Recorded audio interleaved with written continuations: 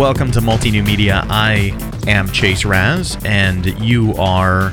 able to introduce myself. Well, that's good. You were just saying you were drinking what? What were you drinking? Oh, I'm drinking bourbon. Bourbon. That's okay. It's just my drink of choice. That's I'm a drink. Chris. That's a drink of the day. I'm a developer, a gamer, and a partaker of delicious beverages. Oh, well, I'm Chase. I'm an educator, corporate trainer, and host of the show, and I like green tea. No? Uh-huh. No. I've been into Buddhism recently. Don't hate. Have you ever read koans? Yes. And in fact, there's a number of Buddhist-inspired coding lessons and coding blogs that try to demonstrate good programming practices through koans. Wow, that's actually pretty interesting. If you think of any of those, let me know, and we'll put them in the show notes. Or on the links page. I already found one. It's one I actually read. It's kind of interesting. It's called The Codeless Code. I'm glad you found that, because one thing that absolutely bugs me is when you listen to a show and they start with a bunch of pointless banter, and that is exactly what I started with today and dragged you into. So thanks for saving that one.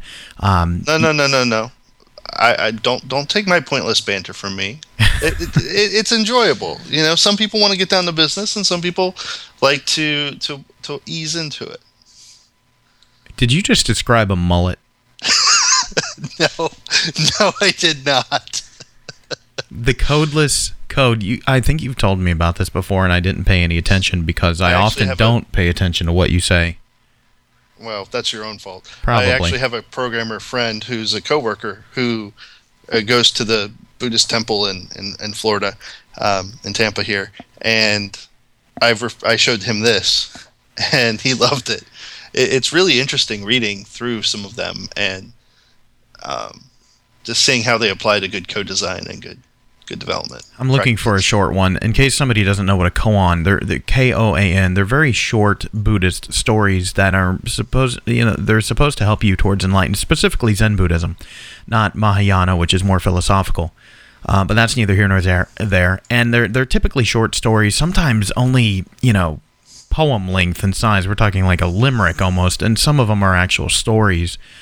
But the idea is they're supposed to impart some knowledge that's beyond intelligence, and that makes them very damn difficult to understand because we think about things intellectually and philosophically, and you can't. Come on, man! It's just like the Matrix with the kid going. You just have to realize there is no spoon. There is no spoon. Yeah, there is no spoon. That really could be a 20th century koan. That's the type of stuff we're talking about.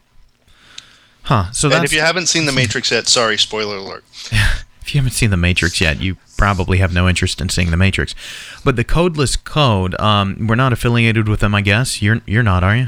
Do you know these people? No, I just found this.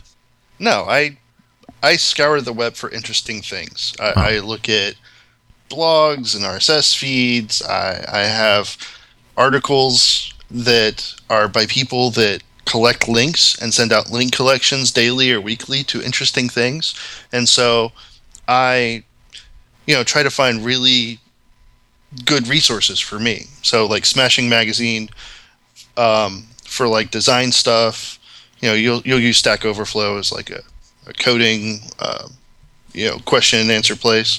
This is just something I came across and I liked, and I thought it was cool. I do like this.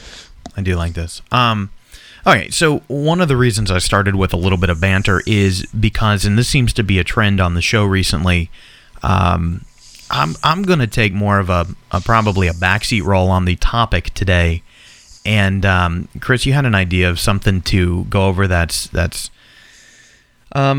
semi-topical, right? It's persistently topical, no matter when somebody's listening to this show. And so let me hand it over to you, and you can try to explain to me what it is, and we'll see if I'm capable of understanding. Okay. Well, we were having a conversation the other day, and you were talking about how it was important to know your OS, and the OS was really important, and this is something that goes around a lot, but a lot of businesses are moving to a place where it's all web-based. And do you really care about what your OS is? Well, and moving forward, is browser-based good enough? And one of the things I was saying that about is, and I just had a conversation with a student about this very thing, his the university I teach at, we use MacBooks as the primary computers for most students. I love those as development machines. They're great, especially with like VMware or Virtual Box or something. The school actually doesn't use those for development. They give them Windows laptops for that. But on the business side, we use MacBooks, and his MacBook crapped out like 2 months before graduation, and he was asking advice on whether he should get a Surface Pro 3 or a MacBook Air or this, that, or the other, and the price was a consideration. And, I finally just looked at him and I said, you've been working in OS X for 3 or 4 years now. How easy is it going to be for you as a business person to switch your workflow? Is all of the software available on Windows if you switch back to Windows? Is the workflow the same? Are the software titles laid out the same? And so from a business perspective, that's the entry point I take. But I understand that on the technical side, there's a drastically different argument that takes place, that the OS is almost marginalized, right? Well, it's also the way things have been changing with the design of like web apps moving forward. Office 365, you can use Word and Excel online and edit things. You've got Chromebooks that really never had local storage. Everything is web-based. You've got web-based photo editors, databases, file storage, word processing, databases, tables, everything you need. And it was just a conversation point where, yes, you can find similar software on different platforms, and you might care, but that's desktop. That's dealing with users. If you take a step back and look at like server side, ignoring Exchange, for instance, right, or a specific server technology like that, or Active Directory, they do have cloud-based stuff for that. So if you're doing like web hosts, other than needing like a specific .NET technology, which Microsoft is working hard to remove the need for Windows to write .NET web servers. Yeah, and we talked about that a few shows ago. Right. The new .NET stuff is Mac and Linux compatible. So if you can write code... Episode 10, I believe.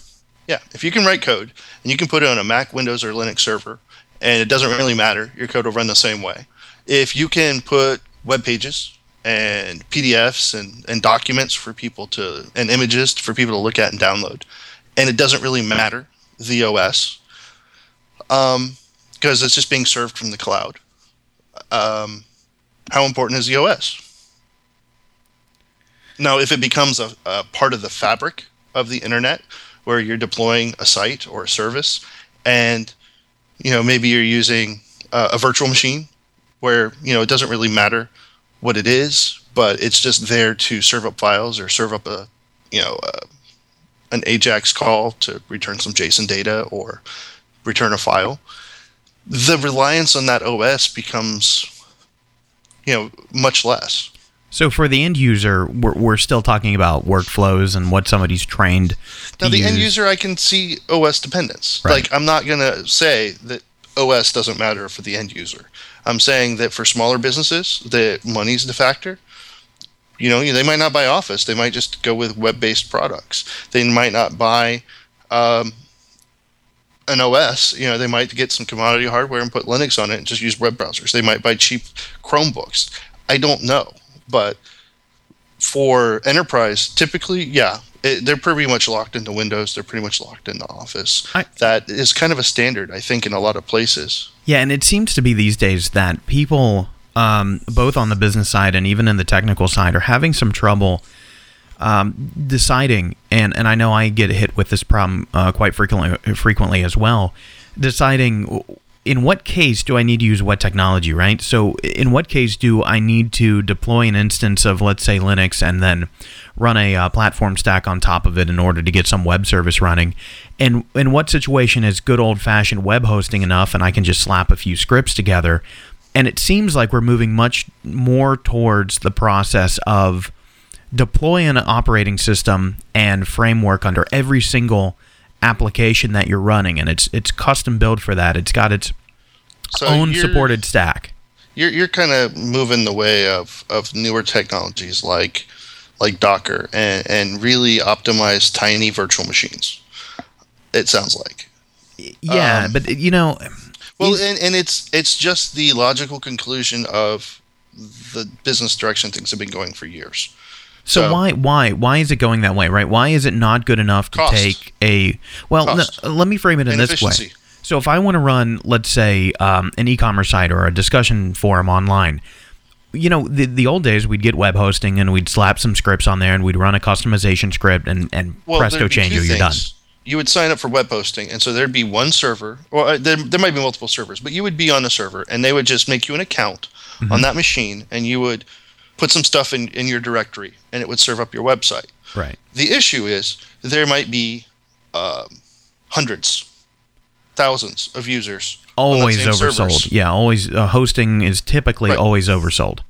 Right. So your site can very much suffer because of another user, or because of someone else in the box, or if that site goes down, you might be DOA and you have to wait for them to restore from backup. So the other option was renting a server from them, so it's your server, your IP, which would be dedicated hosting. Dedicated hosting, which is very expensive, or sometimes there's colo. Co-location. Where you have your server and you give it to them to host. Correct. And these are really the traditional models. So if you're familiar with web hosting, we're talking about virtual or shared hosting, which is where you're slapped in with hundreds or thousands of other people. That you have dedicated, which is where you are essentially renting a server or multiple servers. And then co-location, where you are purchasing a server and having it hosted at a data facility. Yep. You have restated what I just said. No, I added names to them. I added names. I add some value, right? So that was, they still do those things today. Did you just grunt at me saying I add some value to it? I had a vision of Galaxy Quest where the captain asks the computer a question and the computer kind of looks at him, and then the first mate, the female restates the question the exact same way, and the computer responds. I just was like... I know that feeling very well. Right, so that they still do those things today, but what started happening many years ago with the introduction of hypervisors was this idea that you can get more performance out of your hardware and you can have more reliability by virtualizing it. Now, hold on a second. Most of our business people, most of our marketers, most of our educators, if they're not already in the tech field, are scratching their heads going, hypervisor. Yeah, and let me explain. Okay. So, a typical machine, you turn it on, your operating system loads up, and you interact directly with that operating system. And you get full access to that machine. So, what they came out with many, many years ago, but it's been very commercialized and optimized since then, is the hypervisor. So when you turn on the machine, it loads a really thin, tiny OS, essentially, called the hypervisor. And it sits right on the metal, and it essentially acts as an interface between operating systems and the machine. So the hypervisor is sitting there running, and you can say, hey, I want to start I want to create a virtual machine. I want to create a Windows server on this box. And so you allocate it so much memory and you allocate it so many processors, and you can say, hey, here's where the disk is. And so when you tell the hypervisor to turn that on, it will read and write to this file and pretend it's a disk. And it will allow that Windows machine to run as a process, but think it's running on a real piece of hardware.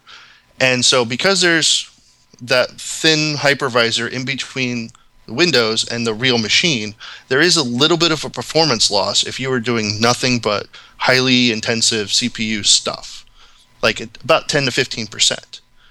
But the real reality is it's very, very rare that you have your server maxed out. Right, we never want our servers maxed out. Yeah, we want our servers at most 60 or 80%. You're going to be handling requests. If you're handling requests nonstop every single millisecond, you need more servers. Right. So, and what'll happen is there'll be a little bit of a bump in CPU as it's doing something, and then they'll probably switch over to doing I/O, so writing to the file or writing to the network. And so by having a hypervisor. So, for instance, there's Zen, there's Hyper-V by Microsoft, there's VMware, so ESX VMware. You can have 3, 4, 5, 6, 8 machines running on that one host, that one piece of hardware. And so when one might be busy processing data and the CPU's high on 2 of the 4 processors, the other ones are doing I/O requests from the network and writing stuff out to the disk. So they are also more portable than before. So what a lot of the hypervisors allow is they allow multiple hosts to work together. So you might have a virtual machine running on hardware A, and the hypervisor can detect, oh, my drive is failing, or I'm seeing bad memory on machine A, and it can transfer across the network to machine B and keep running. Just a question, and I'm not, and that's DR, that's disaster recovery stuff. That's but it allows that type of stuff to happen. You don't have to go and pull drives and shut down a machine and build a new one. You just click a button and it's running on a different piece of hardware. And here's my question, and I'm not baiting this question. So for full transparency, I actually do not know the answer to what I'm asking. I'm actually looking for some clarification.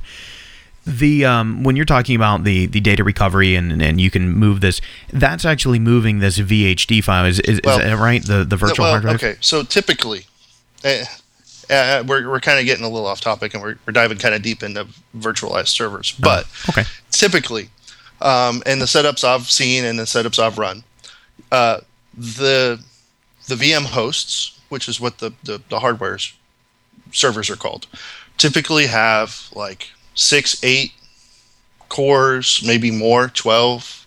They have tons of processors. They have tons of memory, like 96, 128 gigs of memory, just tons.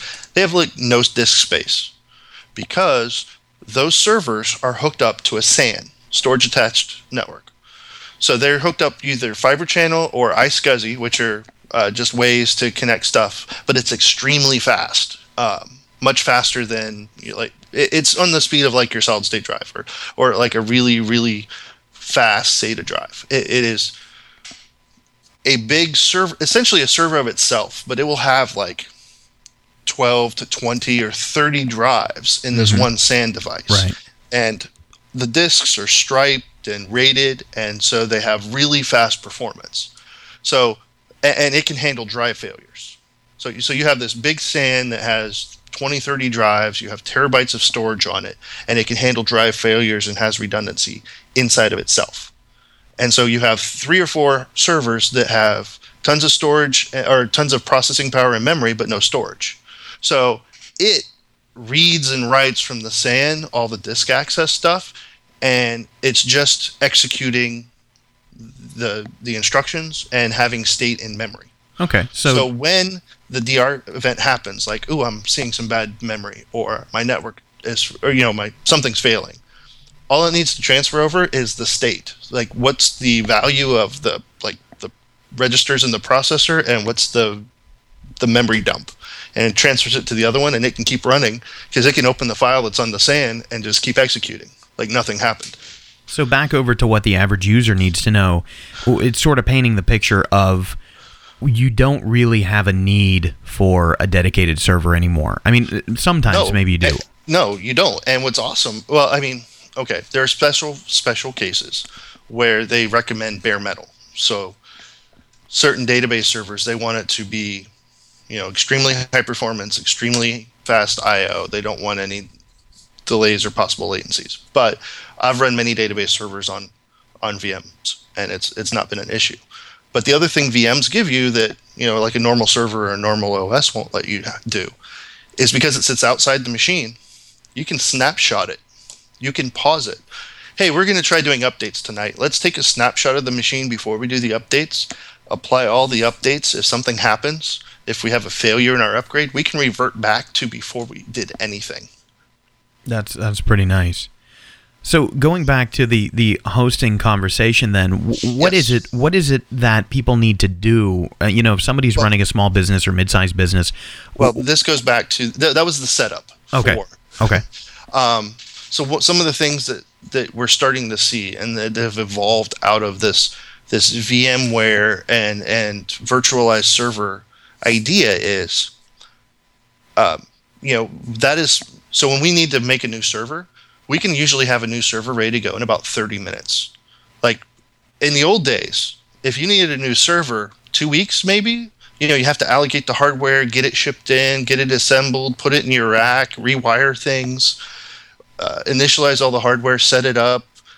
Nowadays, you click a button, you have a server instantiated. You can use like a template from like another server you already have, or you can just use a disk image and start installing Windows and get it patched and you're up and running. So, we've now taken from making a new server takes 2 weeks to making a new server takes 30 minutes to an hour. Well, they've gone farther with this now. So Microsoft with Azure and AWS, Amazon with AWS a little bit. When you want to maybe start a new site, they'll spin up a brand new server, and when you deploy your code, I don't know if it's on a server, I don't know if it's on an instance, it doesn't really matter anymore. I push my code up to the cloud, and it's running on something. It's probably a VM, it might be shared, I don't know. But I know that my project and my website is isolated from anybody else. So it's probably on its own little VM, but it takes like 5 minutes. Like they spin up something, they copy in my code, and it starts running. Yeah, I've gone through the configuration for a few Linux distros like Amazon's, just their plain Amazon Linux.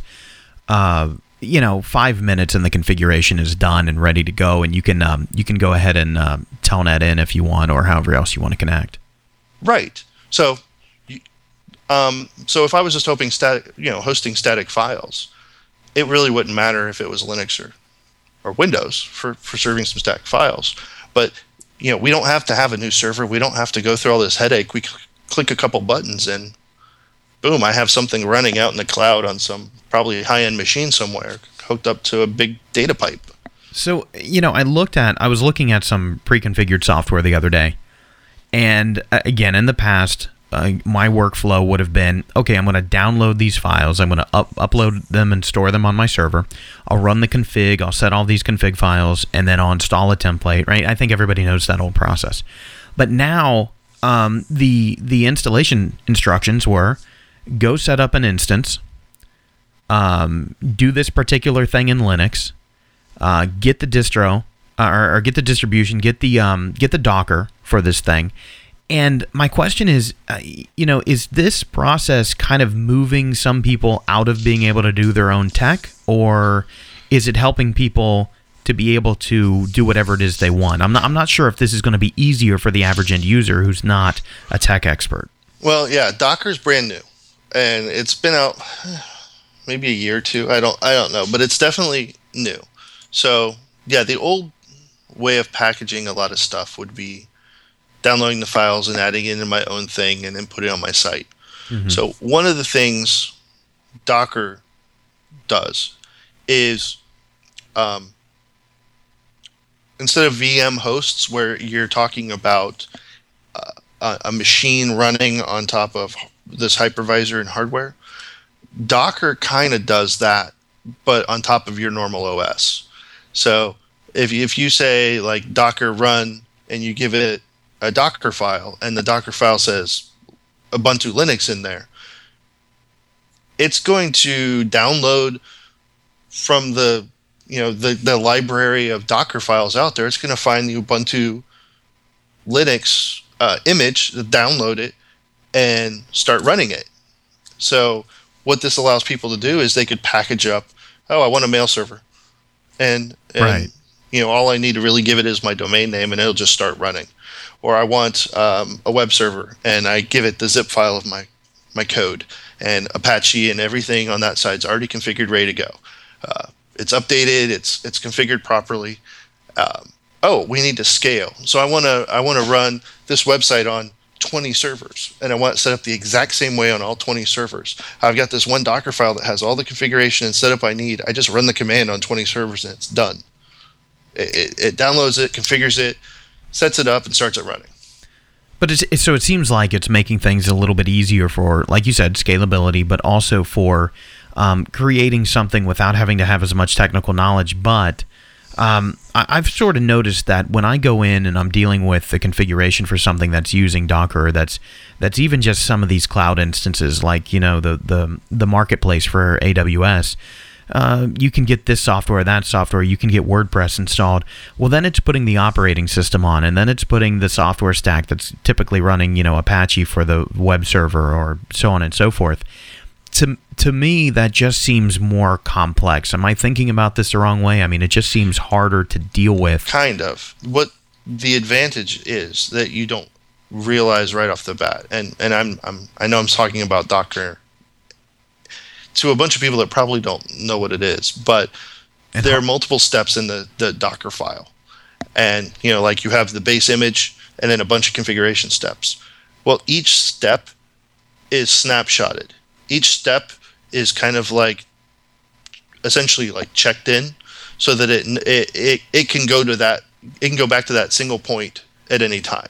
So when you say I'm going to use Linux, and then I'm going to put on a web server, and then I'm going to configure the web server, and I'm going to set up an FTP server, it remembers each of those steps. So if you change it and say, I don't want to set up an FTP server, I want to set up a mail server, it can go, well, I already have the Linux machine, and I've already set up Apache, and I've already done this. I'm just going to take that version that ended with me configuring the web server, and I'm going to use that to set up the mail server.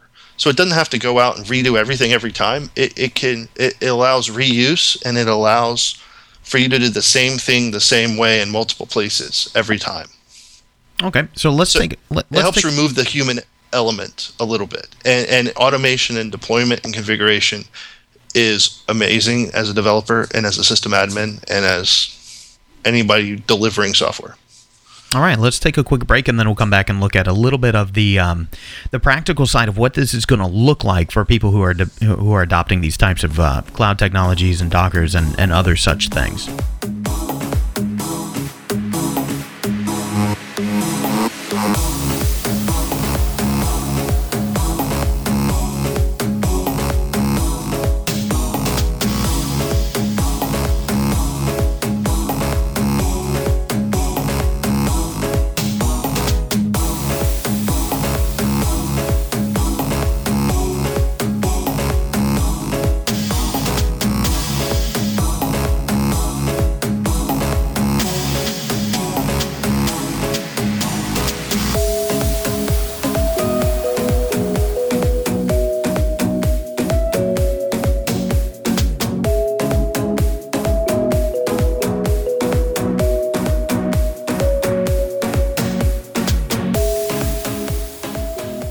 To continue our conversation, we were talking about quite a few pretty in-depth technologies, Chris, before we went on the short break there.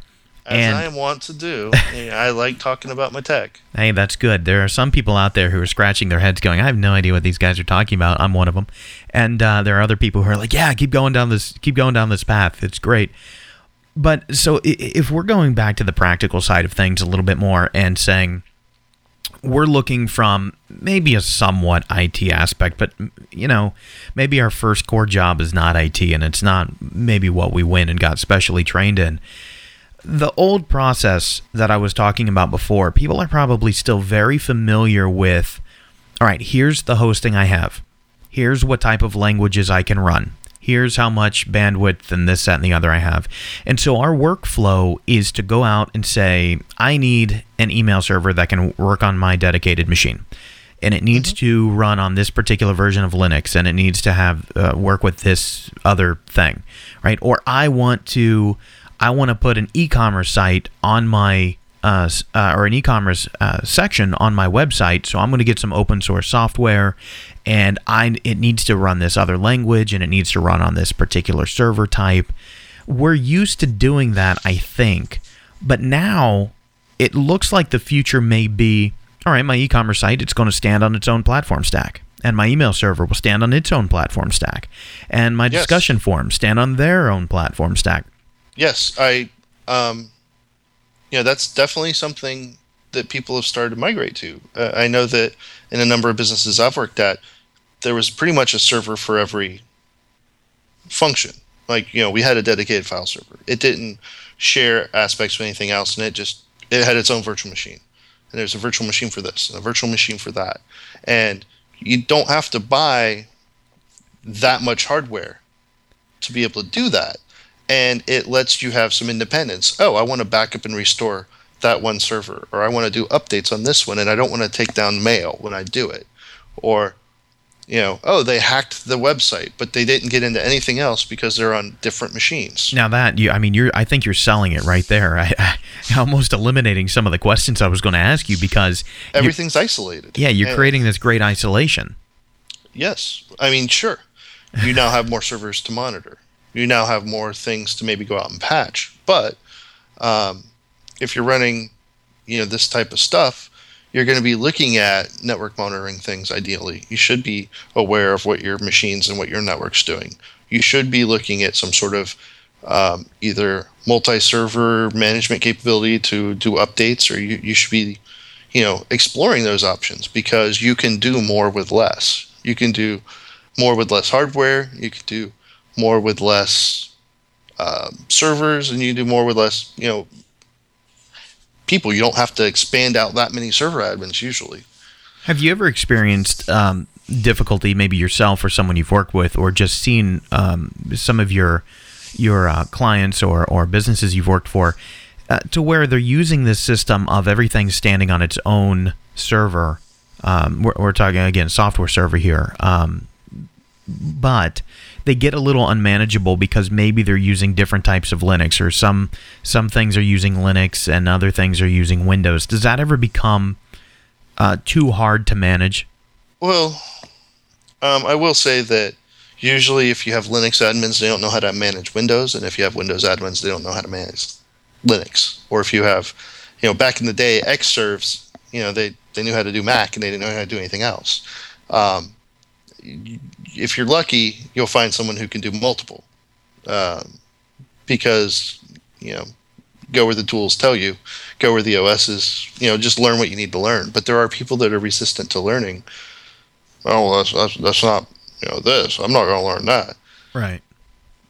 A lot of people do. We make preferential judgments sometimes based on what the product is called, right? This is where marketing comes in. Some people listen to something and they hear Microsoft Azure and they say, well, that's a very uncommon color, and they think, well, I'm not going to use that service now. Or they hear AWS or from Amazon. It's open source. How am I going to get support? I want to buy it from a company so I can have support. Right. Those types of common misconceptions of course you can get support with open source, and in most cases, in almost all cases. But if someone is used to running their hosting, the traditional, what we'll call the traditional way of, I'm going to pay for space, is there any advantage, right? If everything's working for them now, should they still go ahead and start thinking about cloud options and virtual servers, or if it's working, just leave it? Are we going to keep the traditional hosting model around? I think the traditional hosting model is not going to go away. It's in a lot of ways, it's a low cost option for people. They can pay $100 a year and have hosting. There are some advantages to the other cloud options, though. So the way Amazon and Microsoft kind of do it is they look at, they call it compute cycles. So, and they will charge you for bandwidth. You'll get charged for what you use, and usually it's leaving their site. I know with Azure, if a request comes in, and you are, talking from the web server or the compute, thing to the database, you're not getting charged for that. Yeah, as far as the bandwidth. Same thing with content. If you are doing redundancy, right?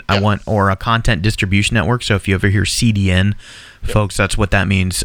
Content distribution network. We couldn't exist. Well, we could, but we wouldn't exist with as low latency as we do without one.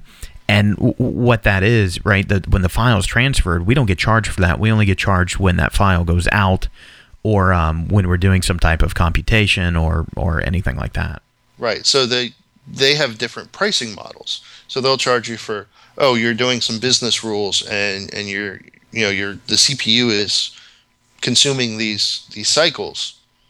That'll be a charge because the CPU is working. So, or you're sending out all this data out of our data center to the client, they will charge you for that. Or you're storing 50,000 rows and then you cross into 100,000 rows, you might get charged like a penny for every million rows.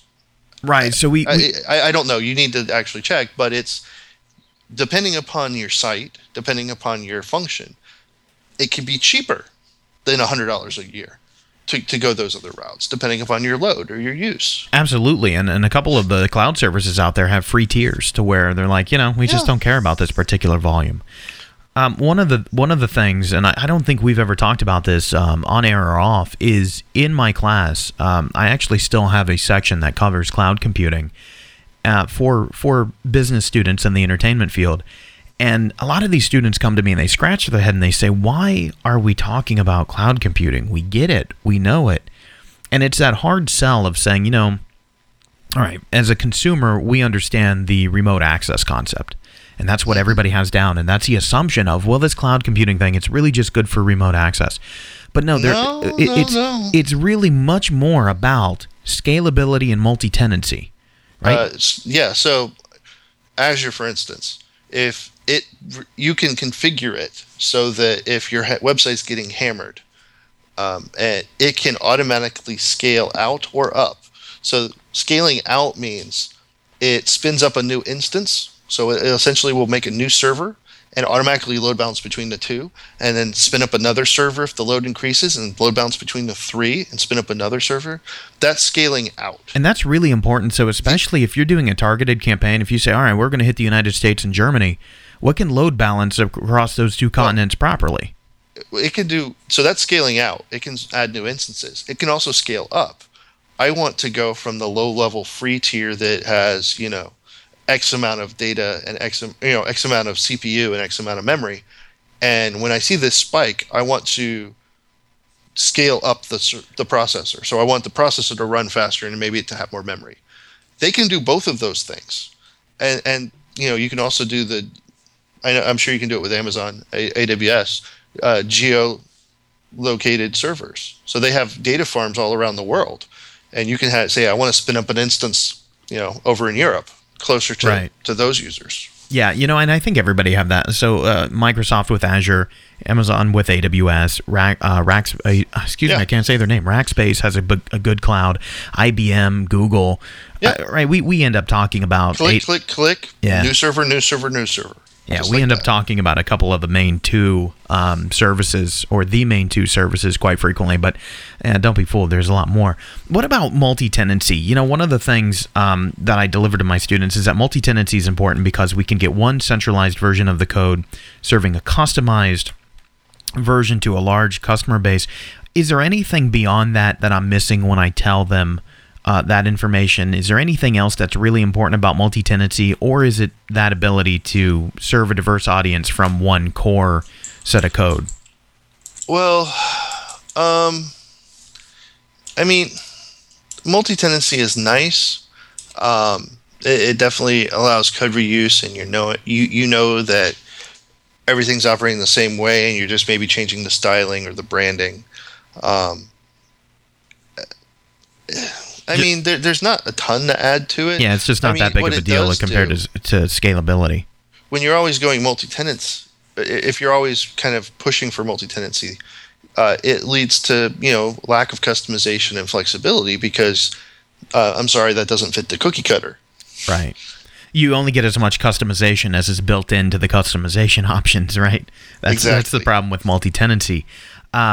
Yes, and so I didn't work at a company, but I interviewed with one, and I spent the day with them, and they had developed an internal CMS. And so whenever they got a client, they pretty much just pushed, hey, let's just copy our CMS and reskin it for them. Right. It was pretty much, that was their business model.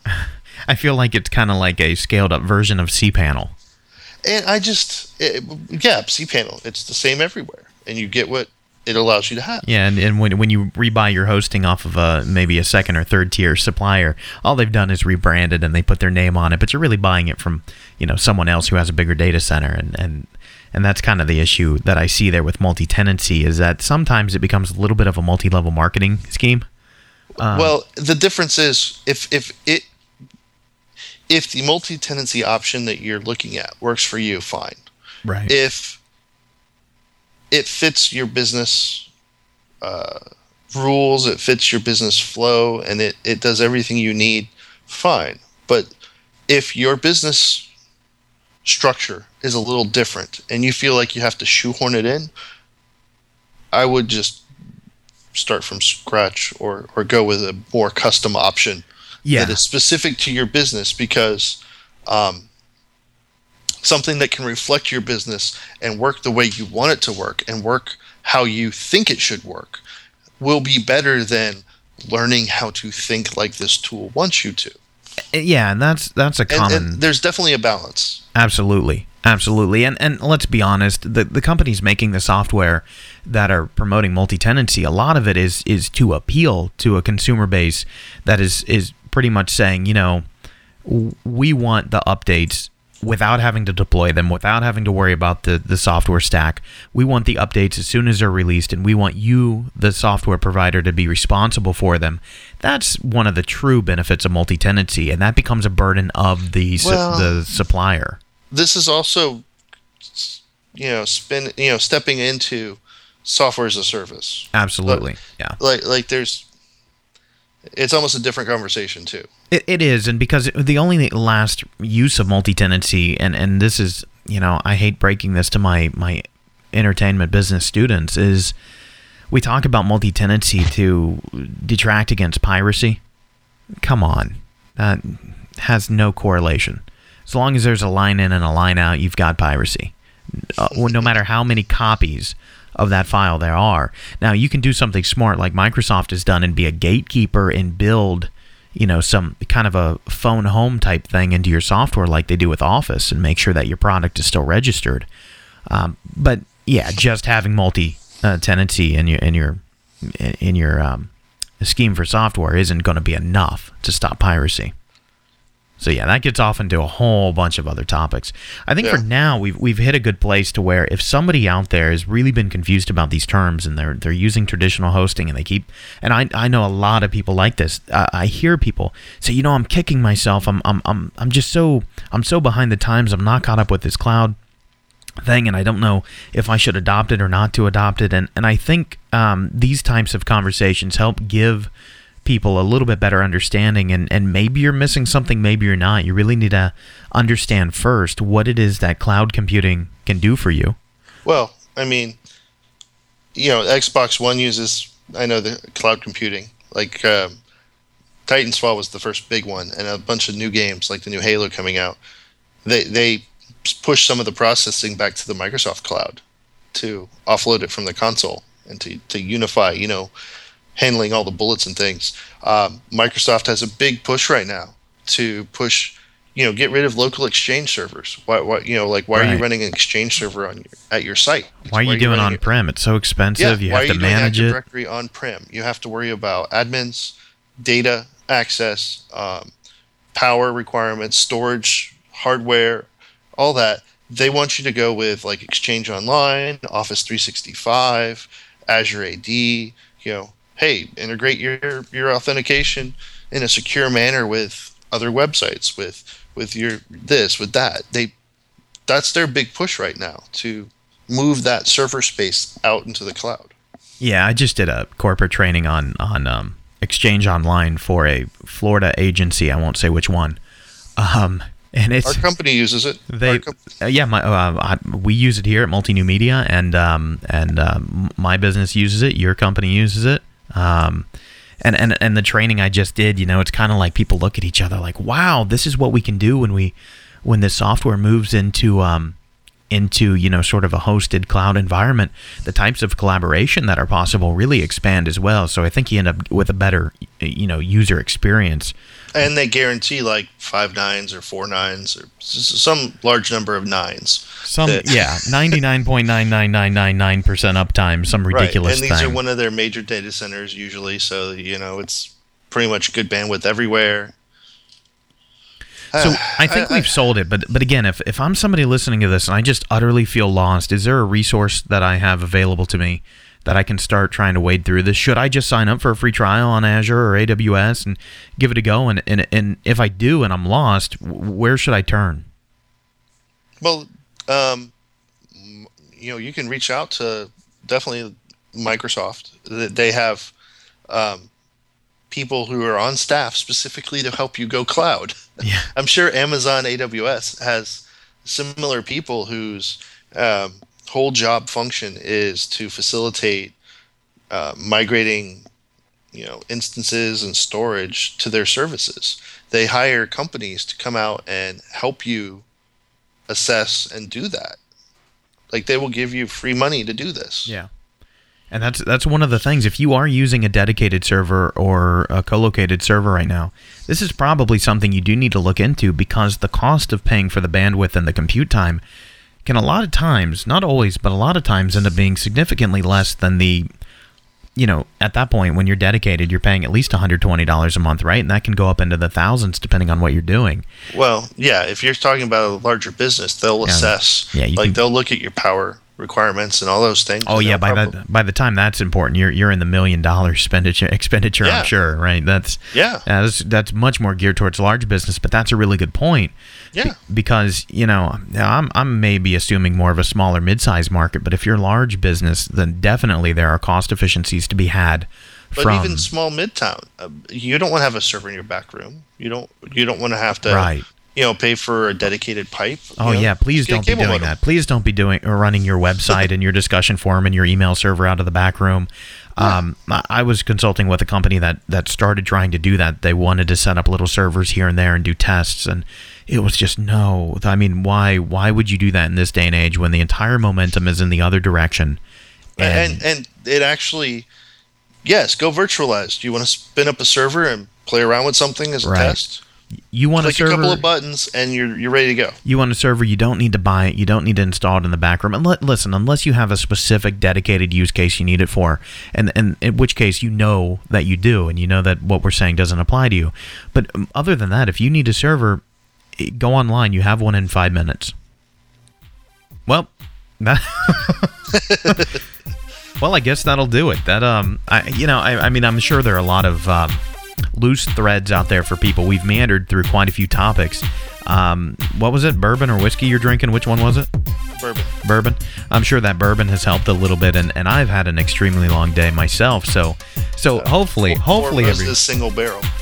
What? A Four Roses single barrel. Okay. Is it smooth? That's even more important. Very smooth. Yeah, it's I don't know. It's like $30-$40. Oh, that's not bad. What's it? There's one I've had my eye on that's like $75-$80. Oh no, here we've done it. We've drifted. So let's go ahead and say bye to the folks, and then we can keep talking about alcohol to our heart's content, or maybe our heart's malcontent. But other than that, thanks, Chris, for joining me today. And listen, if anybody has loose threads, any questions, get in touch with us. We have the comments section at the bottom of every single episode page now. We have our email address, feedback@multinewmedia.com. All sorts of ways to get in touch with us. Just go to multinewmedia.com and you can see all of them. And we'll be back next week. Sounds good. Any final words? Until next week. Take care.